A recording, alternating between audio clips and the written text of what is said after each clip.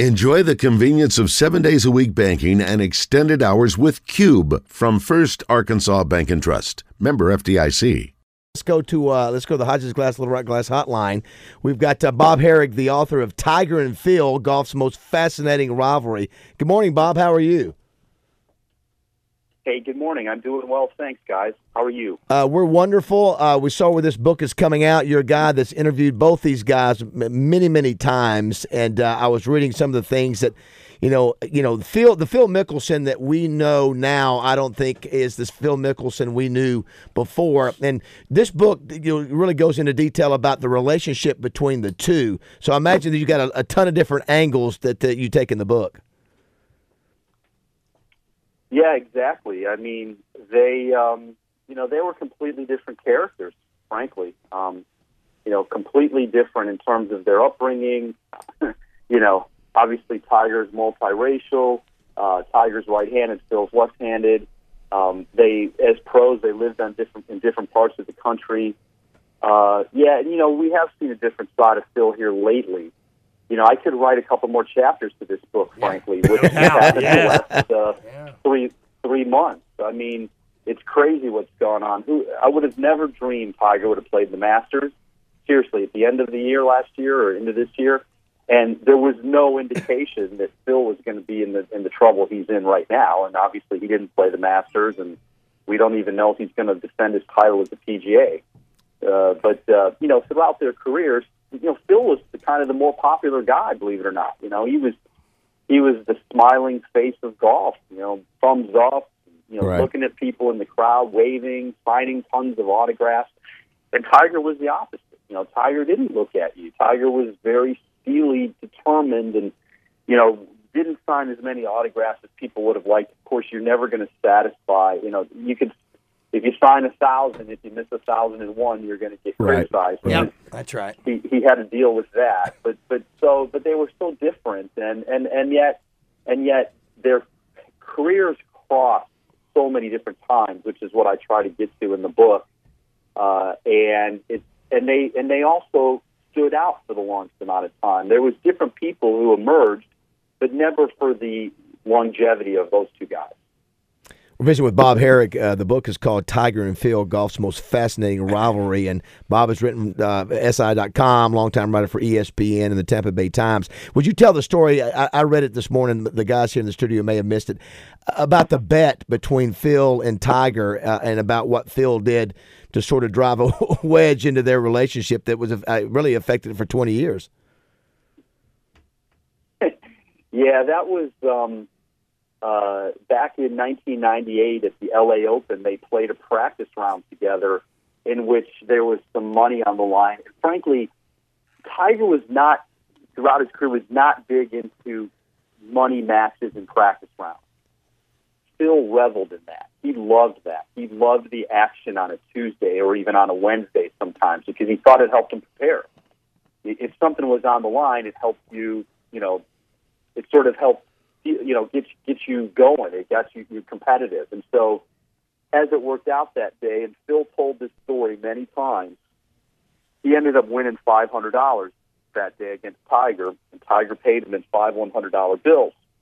And not content to just have the bragging rights and the money, Phil took a photo of the five $100 bills and then wrote a note on it that, "Dear Tiger, these Benjis are very happy in their new home. Thanks, Phil."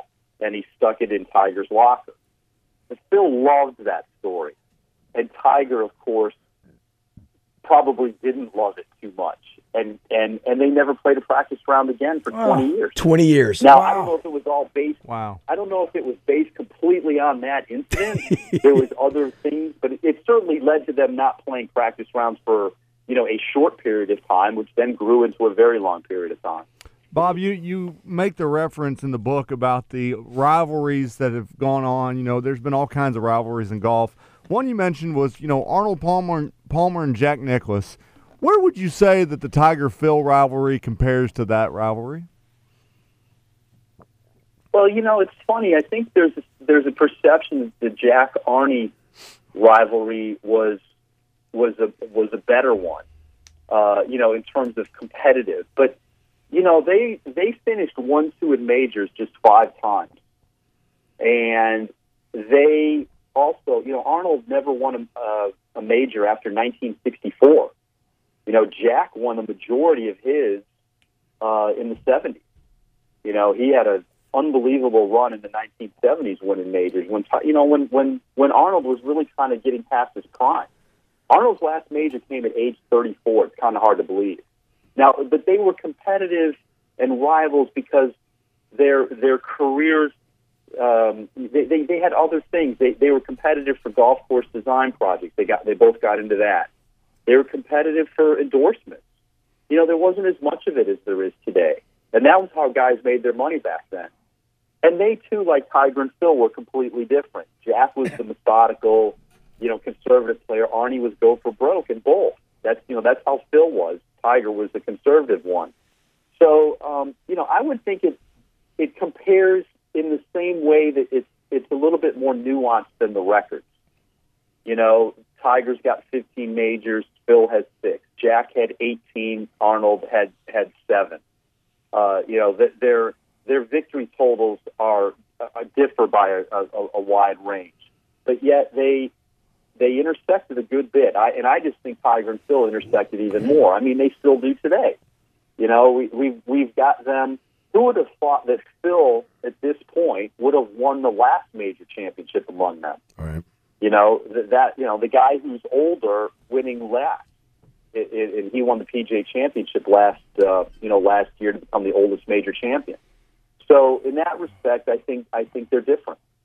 And Phil just registered to play in that Saudi Arabia event as well. I think. Well, obviously, you want to address that controversy with Phil. The Phil controversy that's going on now, unfortunately, is not in the book because right.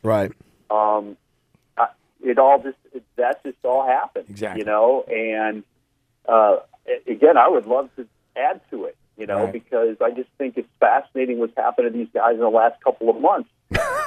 Yes. It's like you said. I mean, who would have thought that 3 months ago? Who would have thought that Tiger would have been in the Masters and Phil not be in it? As you stated earlier, that's why you wanted to get about 3 months. If you could make an addendum to that book, how much, Bob, do you think the media is pushing more for any rivalry or whatever? Is there one any more out front that we may know about than the Koepka and DeChambeau rivalry and the dispute that they've had? I mean, those would almost come to fisticuffs, and we don't hear about that in the gentleman's game of golf as much. Yeah, that rivalry needed some on-course action for it to really come to life. It never really happened. Yeah. I don't know that they were paid, other than that made-for-TV match last fall. Right. I don't think that Koepka and DeChambeau played one round of golf in the same group last year. Not one. Just two cats that didn't get along with each other. Yeah, I mean, it became a thing because of an off the course issue, and then it got kind of prolonged with social media. It's certainly the media itself, all of us, wrote about some of the things that went on between them, the things that were said.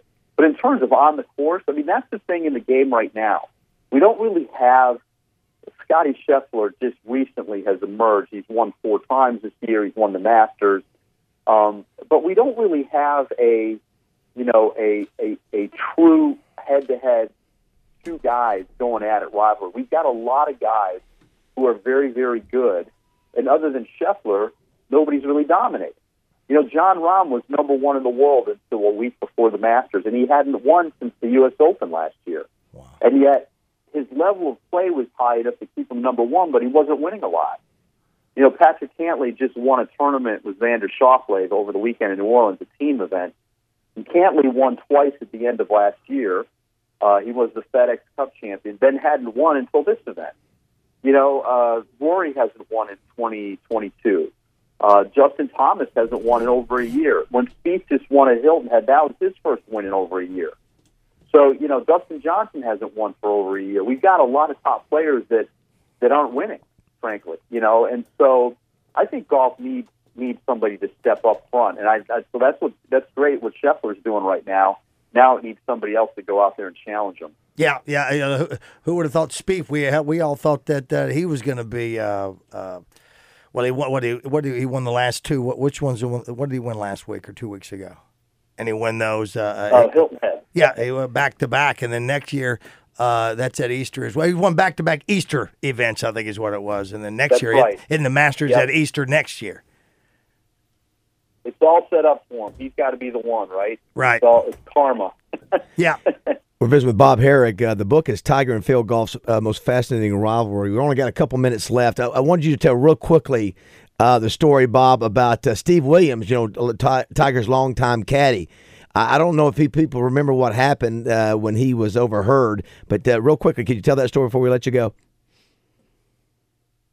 Are you talking about the one where he called Phil a bad name? Yes, called him a ick. Yeah, and it got back, and Tiger didn't take. Tiger didn't really, didn't put it away, did he? He just sort of let it linger out there a little bit, right? No question, and that was exactly sort of how Tiger operated. Steve Williams was given a talk. He's from New Zealand, and he was just given a talk at some club, telling stories, people asking him questions. And someone apparently asked him about Phil, and he said he didn't care for Phil very much, and used a derogatory term. And it just happened to be somebody there who recorded it or whatever, and it got in the media, and they wrote about it, and then next day somebody followed up, and he said, look, I didn't think anybody was there to hear this in the media, but I said it. I own it, I said it, and I just don't get on very well with the guy. And so, in the Tiger and Phil world, this was back in like 2008, and that thing festered. And Tiger didn't come right away and admonish Steve Williams. And so it lingered for a while. And then he finally did put out a statement, and, he probably behind the scenes was chuckling about it. But for image purposes and for, whatever, he basically came out and said, I had a talk with Steve, and, I don't approve of what he said. I have respect for Phil and all that stuff.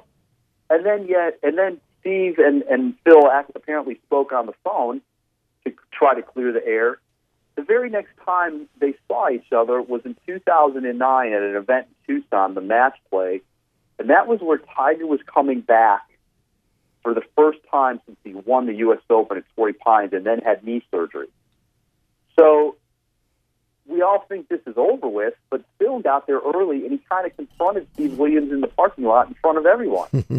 So Phil actually pushed it along even more. Right. It was just kind of a weird dynamic. And I interviewed Steve for the book, and he's mellow. And he just, he basically said, look, I respect Phil. I think he was a great player, immense talent. I just, we just didn't see eye to eye. He wasn't my kind of guy.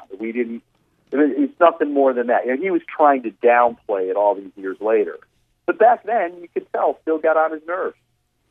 I know we got to get you out of here, and you write a good book. It's a fascinating book. You put those two cats in the front of it, and somebody's going to want to buy that book to read about them. But how was your golf game, Bob? It's a stretch to call what my game is golf. I'll say that. I try my best, but I tell everybody it's taken me a long time to get this bad.